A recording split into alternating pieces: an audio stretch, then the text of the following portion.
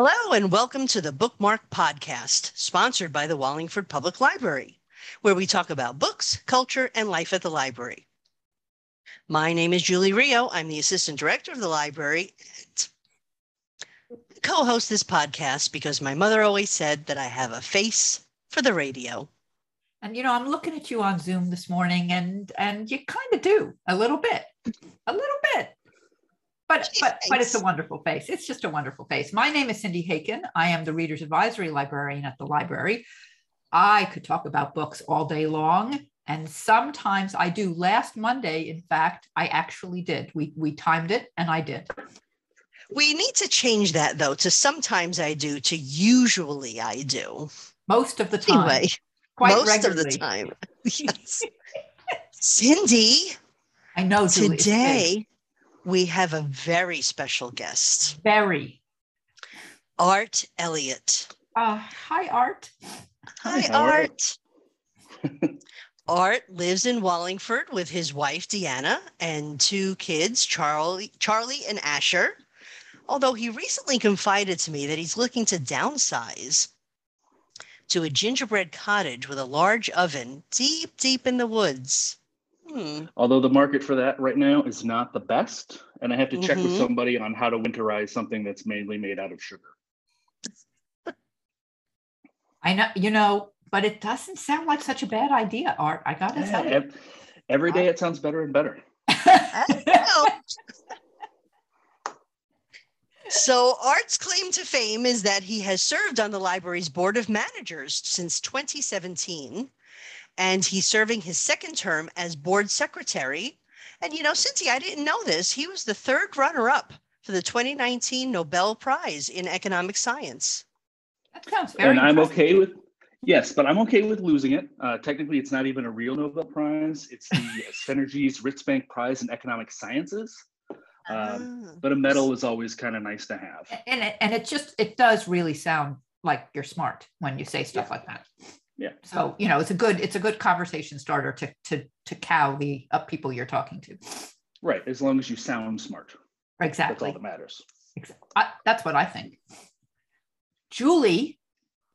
Oh, yes, Cindy. What's new at the Wallingford Public Library? Well, recently we've been beefing up our services to Spanish-speaking people. With the hiring of Gina Cabrera, who is the wonderful Gina Cabrera, I should say. Yeah, I love Gina. She is so nice. She is so nice. She is. And this all comes to us from a generous support from the Latimer Group.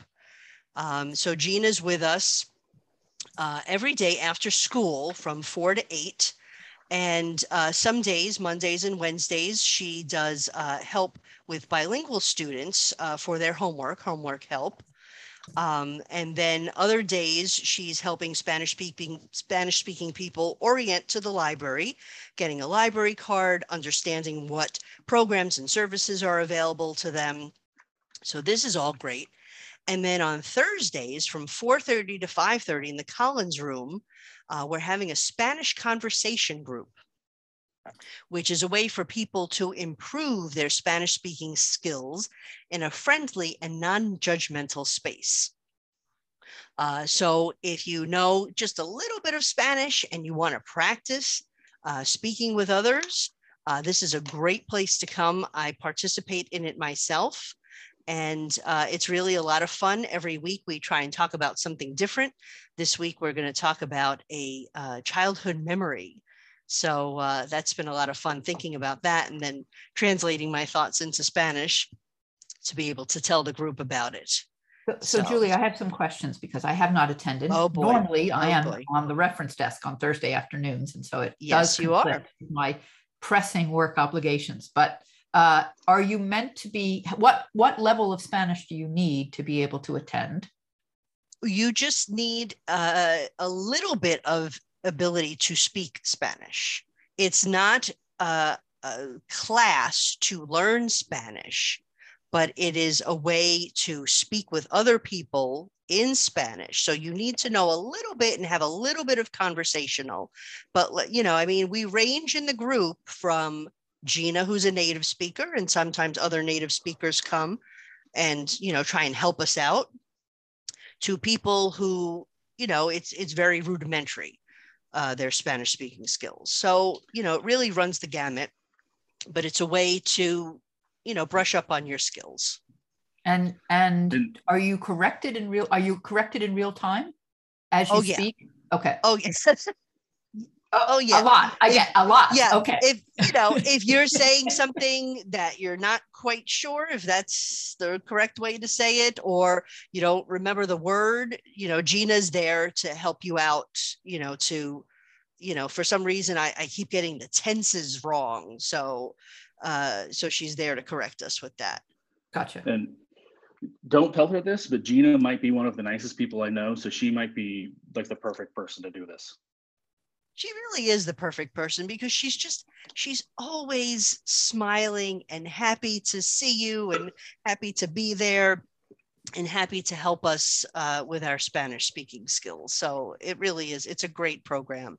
And we thank the Latimer Group for their support on that. So Cindy, what are you reading? I am going to talk about a book that, as we sit here today on Monday, March 7th, recording this podcast, our March episode, is not out yet, but never fear, it's coming out tomorrow. So I think that that's fair, because who knows when you'll get around to getting this up, Julie. The book is called don't mention no pressure. The book is called In Love, and it is by Amy Bloom, who is a writing professor at Wesleyan University. She used to teach at Yale and lives not too far from us in the great state of Connecticut. And it is a magnificent memoir of her beloved husband's Alzheimer's diagnosis and subsequent request that she help him figure out how to end his life with dignity before the disease progressed. And I appreciate that probably even just saying that sentence is there are people who are going to have a very strong reaction to just that sentence. But yes, it doesn't sound like a comedy. It's not a comedy. No. It is not a comedy, but it's not, that doesn't mean it's not a good book, Art. True. It was reviewed in yesterday's New York Times Book Review glowingly, and also reviewed by Dwight Garner, one of the Times regular book critics, earlier this past week, also glowingly. It is about the fact that that states that have right to die laws in this country, and there are several. So you think, oh, well, that's not that hard to do. It's right. Somebody who doesn't want to, who has seen a relative go through this, know how bad it is for the family members, know what happens to the person, and says no, that you ought to be able to make that decision and do it. And it turns out that the right to die laws in the United States are much more narrowly crafted than you might expect, and contain, among other rules and requirements, that you be within 6 months of death. Which is... And how would you know that? Well, if you have a terminal cancer diagnosis, for example, that is stage 4, and I mean, there are certain types of cancer, just for an example, where you do know, but of course with Alzheimer's, you're never going to know that ever. And so right there, that takes things out. And she talks not only about the research. So just think about researching how to help your spouse end his life for a second, what that must have been like. She talks about the 2 to 3 years of noticing changes in his behavior before they got tested, and what that was like for her, and the impact on their marriage of those months and months. She talks about how they met, how they fell incredibly in love, and how happy they were before things started to change, and then about the place outside of Zurich called Dignitas that she found, the process of the reams and reams of paperwork and tests that she went back and forth with Dignitas before he was accepted, their trip to Zurich, supported very generously, because this is not cheap, by her sister. And those last few days together in Zurich, followed by a dear friend of hers flying over just to accompany her home from Zurich, and the funeral. And it is, I think it's an important book for people, anyone who has thought about this issue or had a family member grapple with this issue. It's also incredibly movingly written. It is honest. She even stuff that is a little hard to read, she just writes it. I've read her. She's a very, very talented writer of books and novels and short stories. And I think this is the best thing she's ever written. I think it's going to get a lot of attention. And even though it's as Art says, it is not a comedy, I do recommend it, especially if the subject matter is of interest to you in any way.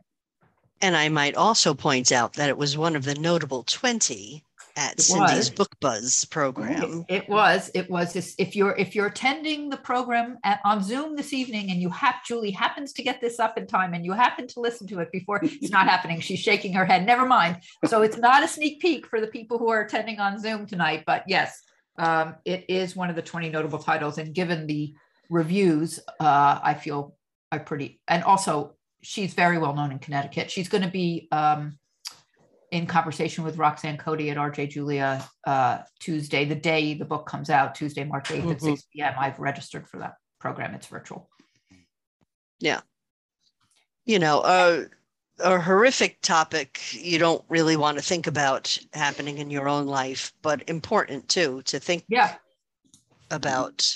Yes. What would I do in that situation? Yes. How would that? Yeah.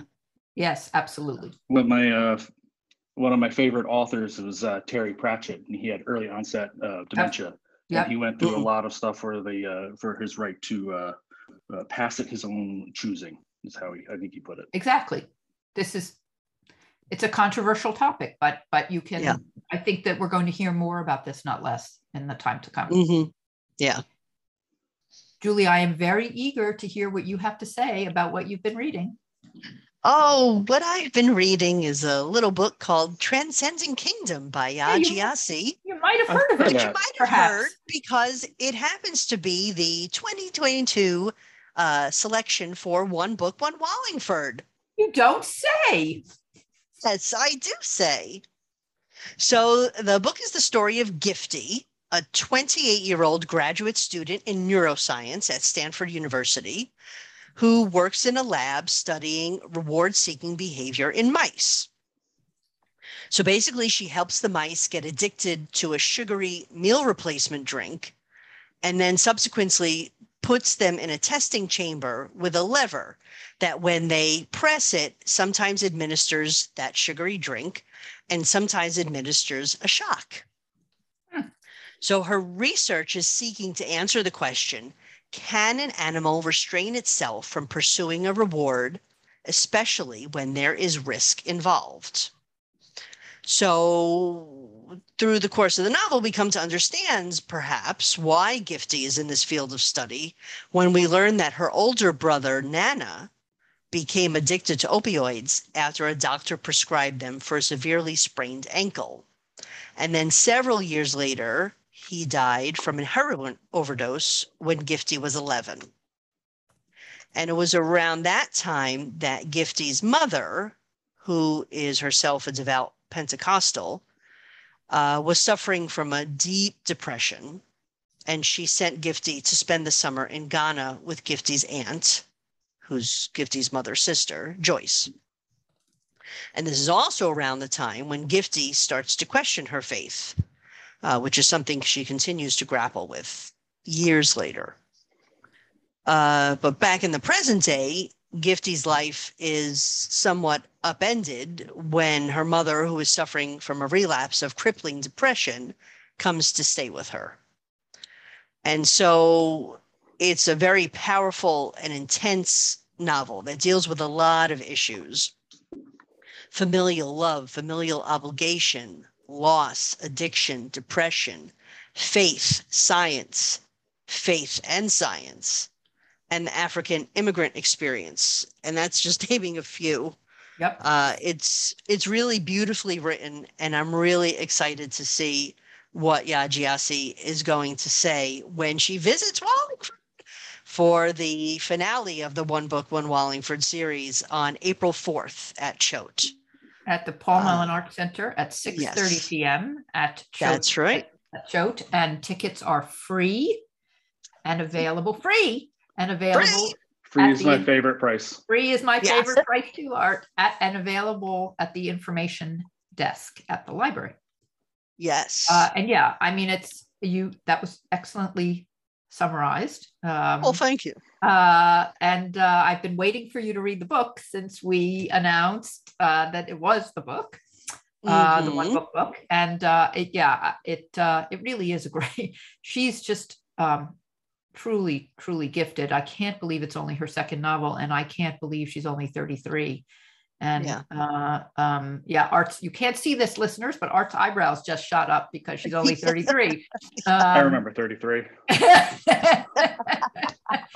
And so I think we have many years of her writing to look forward to, and I am super eager to hear what she has to say. She's going to be in conversation with Yale Divinity School professor, Dr. Danielle McCrae, and she actually specifically asked to be in conversation with someone as opposed to just lecturing to us.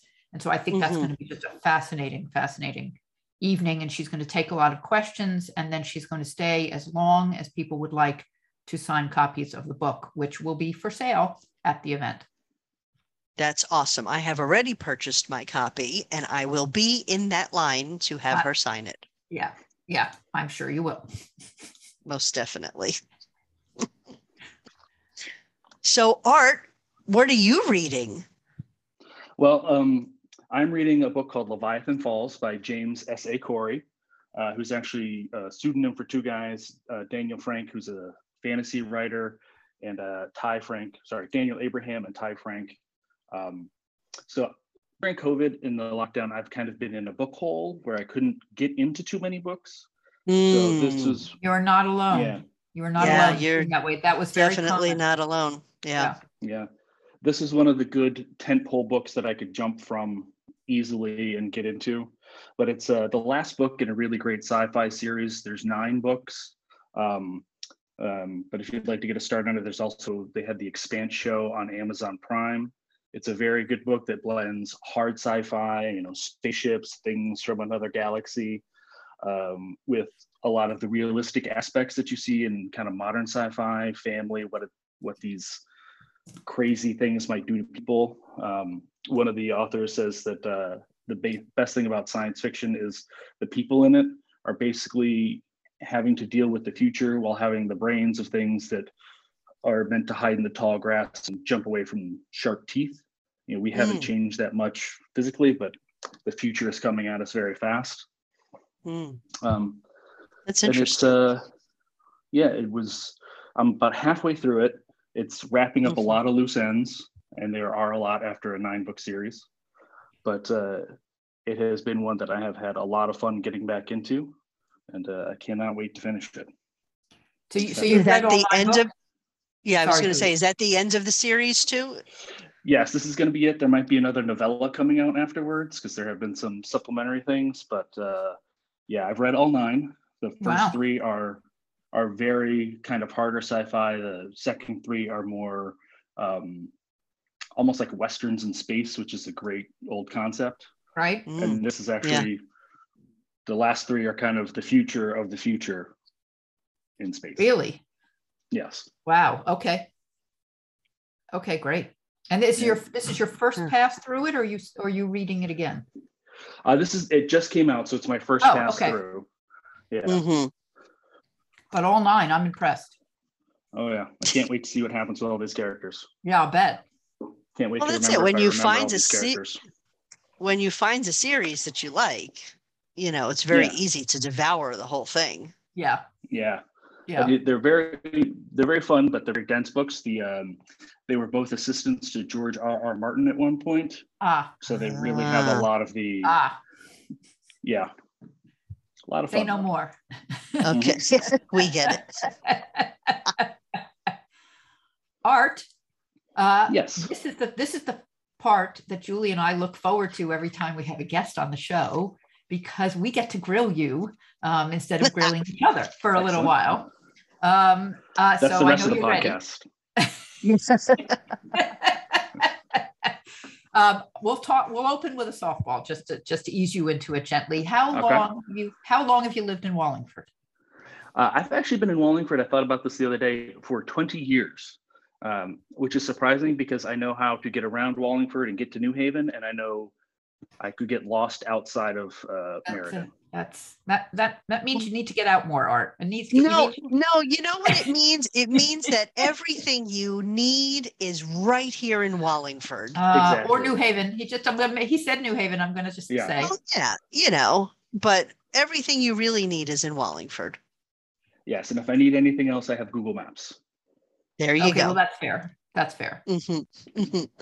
So, Art, why and how did you get involved in the library, and why did you want to serve on the board of managers? Well, it turns out the library gives you things basically for free. Pretty much. Exactly, and it's the perfect distance. When my kids were little, I could walk my kids to the library. They could get a nap on the way. They could play with somebody else's toys for a while, which is always very important to kids. New toys, and then I could get a red bag or something from the kids' library, bring it back home. They could nap on the way back home, and I could take my nap while they played with the stuff they got from the library. Responsible parenting right there, folks. Yes. Exactly. And it cost me nothing. Nothing. Best part. Yeah. Nothing. So they asked me to be a part of the board because I had the perspective of somebody who had kids in the library, and the children's library is such an integral part of our library. It takes up about, a third of the space we have. Mm-hmm. So it was just to add a little fresh voice there. Art, what's a red bag that you said you took home? Oh, the red bags are great things for parents at the library. Each bag has a theme: woodland creatures, bugs, fish. And inside the book, or inside the bag, there's 3 or 4 books. There's a toy, a puppet, maybe an activity or a puzzle. So it's just enough to keep a kid glued to the bag for a week, 5 days. I mean, depending on your kids, of course. And then you have another week or 5 days to go around the house and find all the parts that they lost, and then you can bring it right back. Sounds great. Yeah, it's great. And, that just goes to show the creativity of our children's librarians at the library. Just all kinds of neat things like that you can find in the children's room. Yeah. So this is the burning question that I know our listeners really want to know the answer to. What does the library's board of managers actually do? Excellent question. When I find out, I'll let you know. So the Wallingford Library is a kind of a unique thing. It's run by the Library Association, and it is helped a lot by the town. So it's this kind of both public space and not public space. And as the board, we kind of get to navigate which are the best things we can choose among those two areas to help the patrons of the library, to help the librarians do their work. And we get to help the library director kind of envision how to go forward with certain topics, or how to handle things. It is a lot of fun to see some of the behind the scenes stuff that goes on. Just a little bit of it is a little bit over my head, but I nod when it feels like I'm supposed to nod. I don't believe that. I do not. No, I don't believe that at all, Art. But basically, everybody on board knows and loves the library, and we just try to keep it a great place to come back to. Mm-hmm. Yeah, and you set policies and budget stuff. Budget stuff. Yeah, that's a high-tech term. Budget stuff. It's interesting. My mom was on my hometown library board. And my hometown library, I'm from upstate New York, so my hometown library, it was about the size of my house. Yeah. So maybe like the garage for the Wallingford Library. So every once in a while I'll talk to her about it, and she's like, okay, Well, that's an issue that we never ran into. But it seems like every time with the library, there's something new and something different, whether big or little, no matter what the size, there's always something there to keep us occupied. Oh, yeah, for sure. For sure. And we certainly do appreciate all of the members of our board of managers. So, Art, how about you? What do you like to read? Sci-fi, obviously. Yeah, sci-fi, fantasy, horror. I am really big into comic books. And I've listened to the podcast enough to know that you, Julie, have read Watchmen a little while ago. Yeah. Oh, yeah. So I have the absolute edition of the absolute edition of Watchmen, which is basically the world's most beautiful doorstop. And then I got another book by the artist that it's the same size, it's massive, but it has all of its breakdowns, all of its lettering information. Some people don't know that the font Comic Sans that nobody likes is actually based on Dave Gibbons' lettering for that book. Oh, really? I didn't know that. I like the font Comic Sans. Why do you say no one likes that? I mean, you cannot put it on anything professional, just so you know. Well, that's true, but that doesn't mean it isn't likable. But honestly, it's been overused. It's had its day in the sun. It's been overused. It's over. And funny enough, it's not even a good comic book font. Nobody in the comic book world uses that either. No. But if you want to make a diary from a homeless psychopath, I mean, that is the perfect use for it. And that's what Gibbons didn't want. Good to know. Yep. But I also, Alan Moore has done some other amazing works. I've got a bunch of them over here. He did Swamp Thing, which was psychedelic and crazy and just beautiful. But also every once in a while, Batman would show up. So that's a fun one. He did From Hell, which is a great one, which is almost impossible to describe, except that it's like a pagan ritual that violently birthed the 20th century and also Jack the Ripper. Oh, can I just interject at this moment to point out that when I started talking about In Love, you commented that it didn't sound like a comedy, and I'm listening just to the titles. Titles of these books before you even describe them, and I'm a little bit freaked out and horrified. Well, yes, actually, if you open From Hell, you would also be freaked out and horrified. Okay, that's but it's fun and it's weird. And now I'm adding it to my to be read pile. This is why we have two hosts on this podcast, not one, because we like different things. Yeah, very. I actually had a fun time. I went a little Kickstarter crazy during COVID and got a bunch of weird comics that I've never even heard of. And some of them have been fantastic and some of them have been a way for me to spend $20. So yes. What is the relationship between the comics and Kickstarter? It's a great way to get money to finance the time and the effort you need. So there's a lot of comics that get kickstarted. Keanu Reeves just had a Kickstarter comic book with a lot of famous writers on it, a lot of famous comic book writers on it. But it's a good way to get, flashy samples and pages and things out to then get the backing to produce the book. Gotcha. Mm-hmm. Okay, I didn't know that. Look what I didn't know. All these things I'm learning today. You can teach an old dog new tricks. I was waiting for some. That took you a little too long. I was waiting for some quick response to that lob I tossed you, and that took you need more coffee today. That was a little slow for you. You're usually very fast on the comeback. You guys, one of you has to get like an actual stick to poke the other one. Well, if we cannot record this podcast in the same room, it would be a disaster. Right. Art. Okay, you're a busy man. You have two wonderful children and a wonderful spouse, and you're on the board of managers and you have a job. So what do you like to do? Do you have any spare time? And if you do, what do you like to do in it? Well, I'll say at this point, my kids are basically self-sufficient. I can leave them a box of macaroni and cheese and they're good for a while. As long as they And I don't have to might say drive that anywhere, that's fine. it's been lovely to watch your children grow over the Yes. last several years. Agreed. Yeah. I don't understand when it happened. Yeah, I hear you. It just happens somehow. No matter how many mistakes you make along the way, they just kind of keep growing. Right. It's amazing.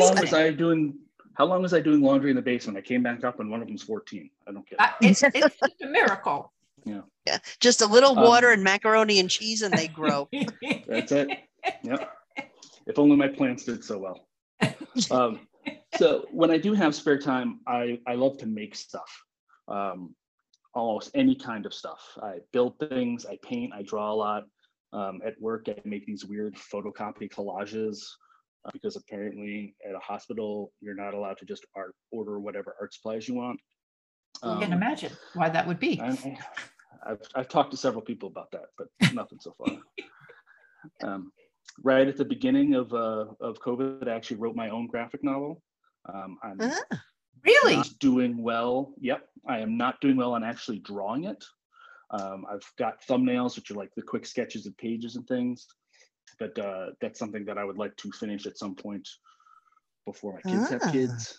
Well, I'm just going to put it out there now that if you do finish it and it gets published, I, as the Reader's Advisory Librarian of the Wallingford Public Library, am officially inviting you to come to the library to launch the book at the library. Oh, and sure. we will fill the house for you. Okay, so and no I pressure, must say, no pressure. No And I pressure. will contribute to that Kickstarter for sure. Yes, so will I. There we so go. will I. Yes. All right. So when you get there, let us know, Art. All righty. That's great. Wow, that's terrific.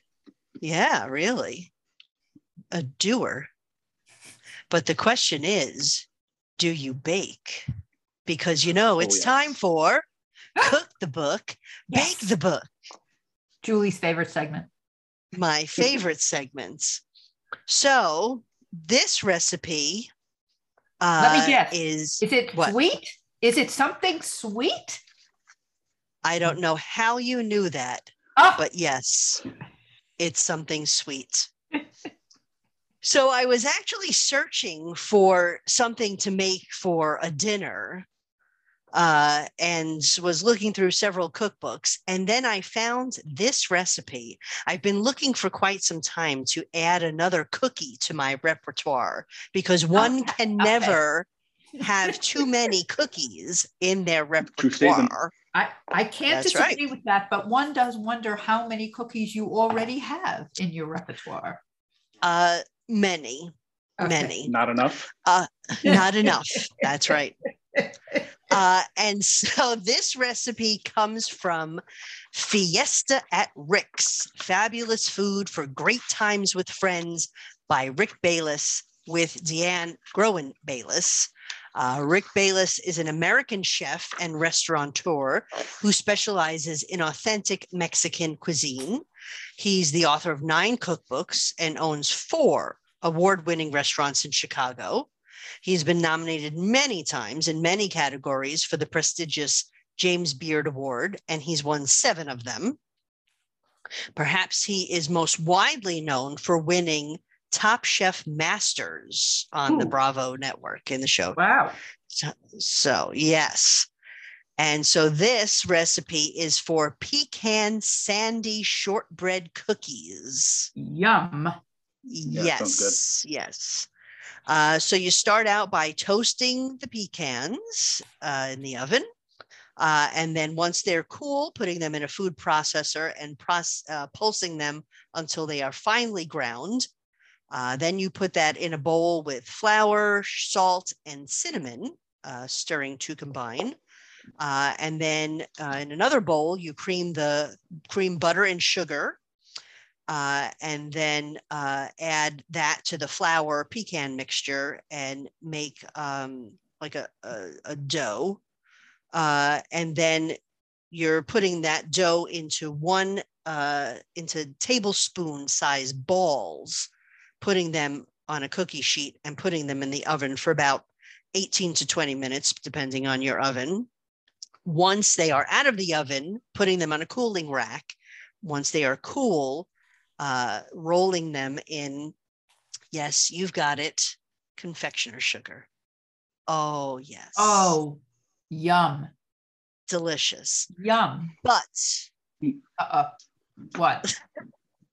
Is the but with the recipe, or did you have an oops when you were making no, them? no oops. Okay. No oops. Okay, just asking.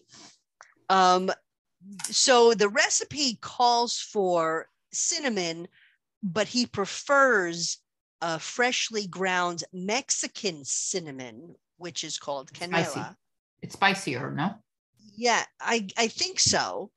But I didn't have that. So I used just regular cinnamon. And I think it was too much. I mean, it was only a teaspoon, but it was too much cinnamon. Too much Like cinnamon. Wow.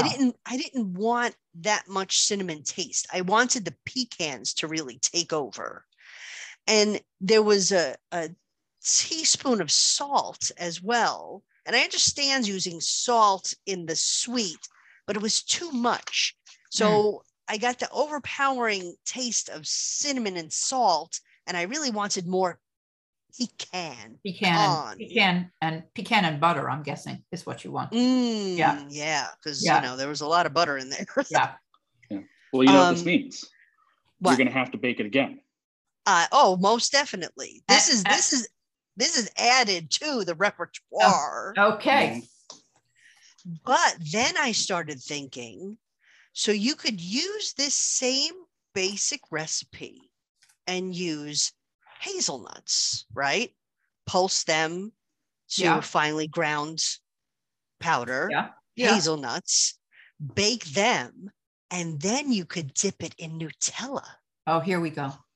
Mm-hmm. You always have to go there. You always have to go there. Yeah. Oh, yeah. You do. Yeah. Because while I need a cookie in my vast repertoire of cookies that does not have chocolate, I'm always looking to add another one that does have chocolate. And what better thing to add than something with Nutella? Okay. So stay tuned, dear listeners, because I think that's going to be next month. Okay. I think so. Well, I think I'm going to have to. Listeners will be on the edge of their seats until April for the update. But please make these before Passover because, I won't be able to eat them after during Passover. Okay, we'll do. Okay. We'll do. Okay. Cindy, what are you making? Okay, so I got a wonderful, wonderful present at Christmas a few years ago from a member of the Thursday Night Book Club. And it was a cookbook called The Little Library Cookbook, 100 recipes from your favorite books. So literally every recipe in the book, it's by Kate Young. And every recipe in the book starts with a quote from a book, a novel or something that mentions the recipe or mentions the baked or the cooked item. And Isn't then the that author, wonderful? I know it's worlds collide kind of thing for me, don't you think? Are they all from classic books or contemporary? No. Or it's a broad range of both. There's actually a wonderful picture in the book of the 100 books on a series of bookshelves, so that in advance what, and the table of contents lists what the books are. Kate Young, the author, is a food writer and a cook who worked as a teacher before finding comfort, inspiration, and distraction in food, a passion that has gradually taken over her life. She works as a private cook and hosts supper clubs and caters weddings and writes about food and does all other great stuff. And the recipe that I chose to make, which is a great come home from work and want to have a nice dinner recipe, is chicken casserole. And it is from a novel I love called Excellent Women, written by an author I adore named Barbara Pym. And I years ago, I wrote a blog post about how fabulous Barbara Pym was. There's a biography of her coming out in a few months. And the quote that starts the recipe is, "I think it might be time to see to that casserole," I said, getting up. It's just on 7:30. It turned out to be a very nice bird, and I'm sure that even Williams could not have made better. So just that's a feel for how the book is set up. All you do to make this recipe is cut up a whole chicken, or if you're like me, just buy 3 pounds of chicken thighs, because better if it's all the same piece, because then it cooks at the same time. Melt butter in a large pan and put the chicken in the pan, skin side down, so that the skin gets nice and crisp. Take it out, and in that lovely butter and chicken skin fat mixture, saute up some onion, celery, leek, and carrots until they're soft. Add a little flour to thicken. I now have Julie's attention, I can see, and a little white wine, and put that plus the chicken in a casserole. Add some lemon slices, salt, pepper, garlic, and thyme, and then some chicken stock. And you put, so that the chicken is skin side up, nestled in that yummy stuff. And then you cover the casserole and put it in the oven for 20 minutes, and then roast it another 5 without the cover on. And that's it. And it's, wow. I mean, so the whole thing, other than the chopping, but you don't even have to chop. You just have to slice, which is quicker than chopping for me. And by the time the oven is preheated, it's basically ready to go in, and you've got a great dinner in under an hour.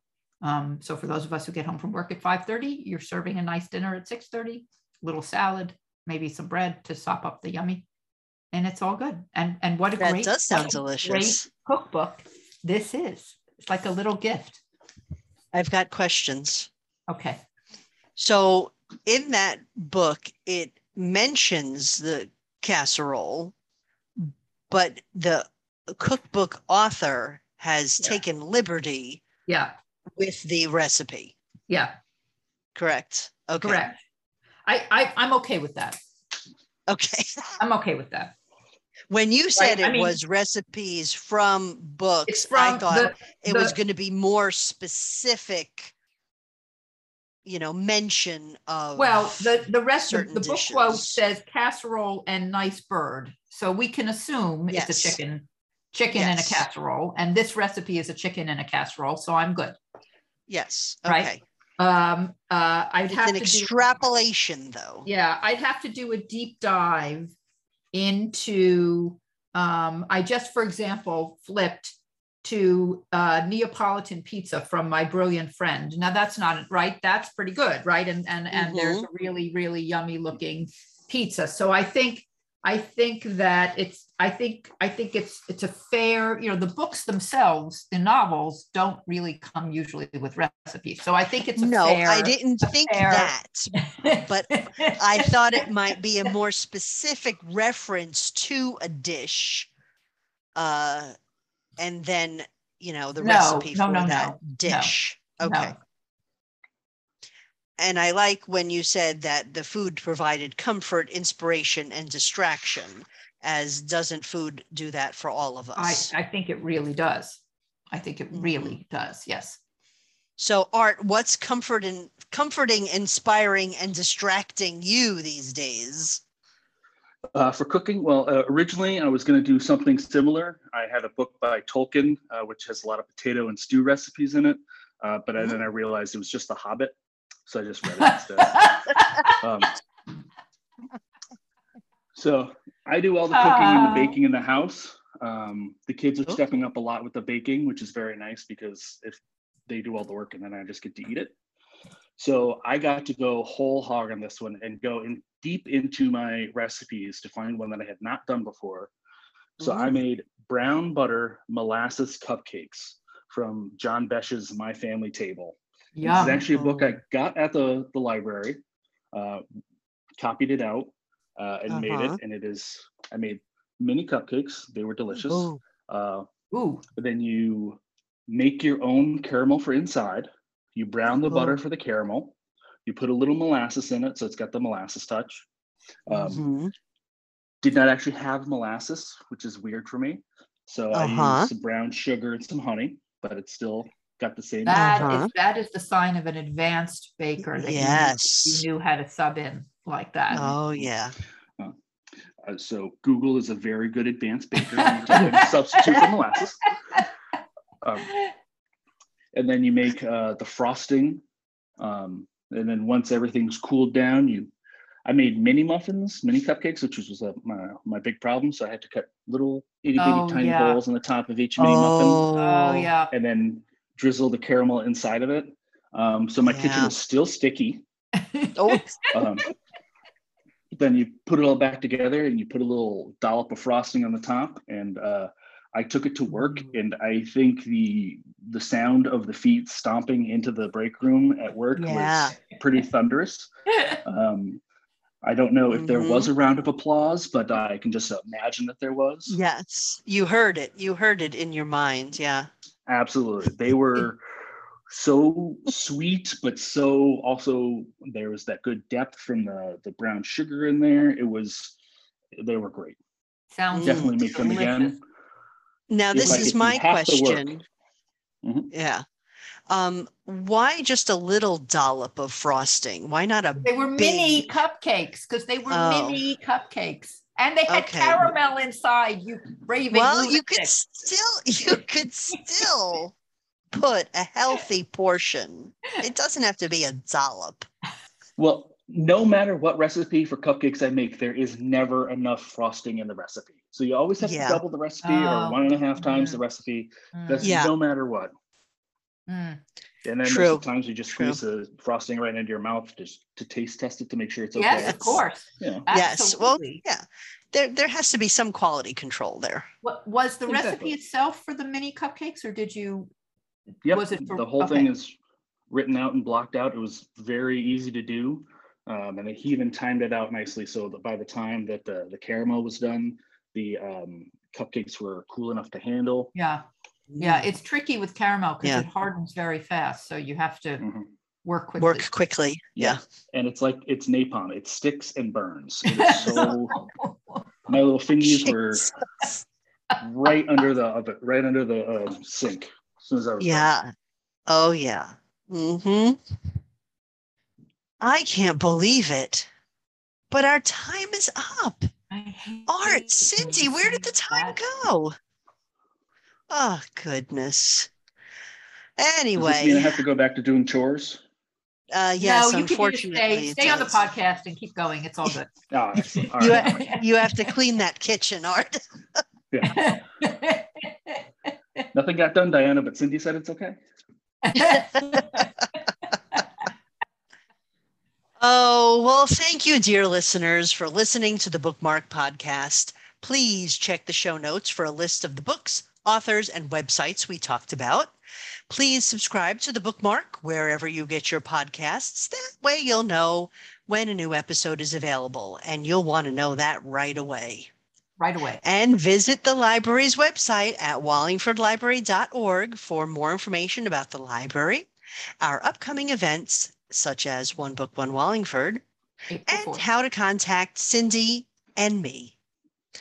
As always, thank you, Cindy. Thank you, Julie.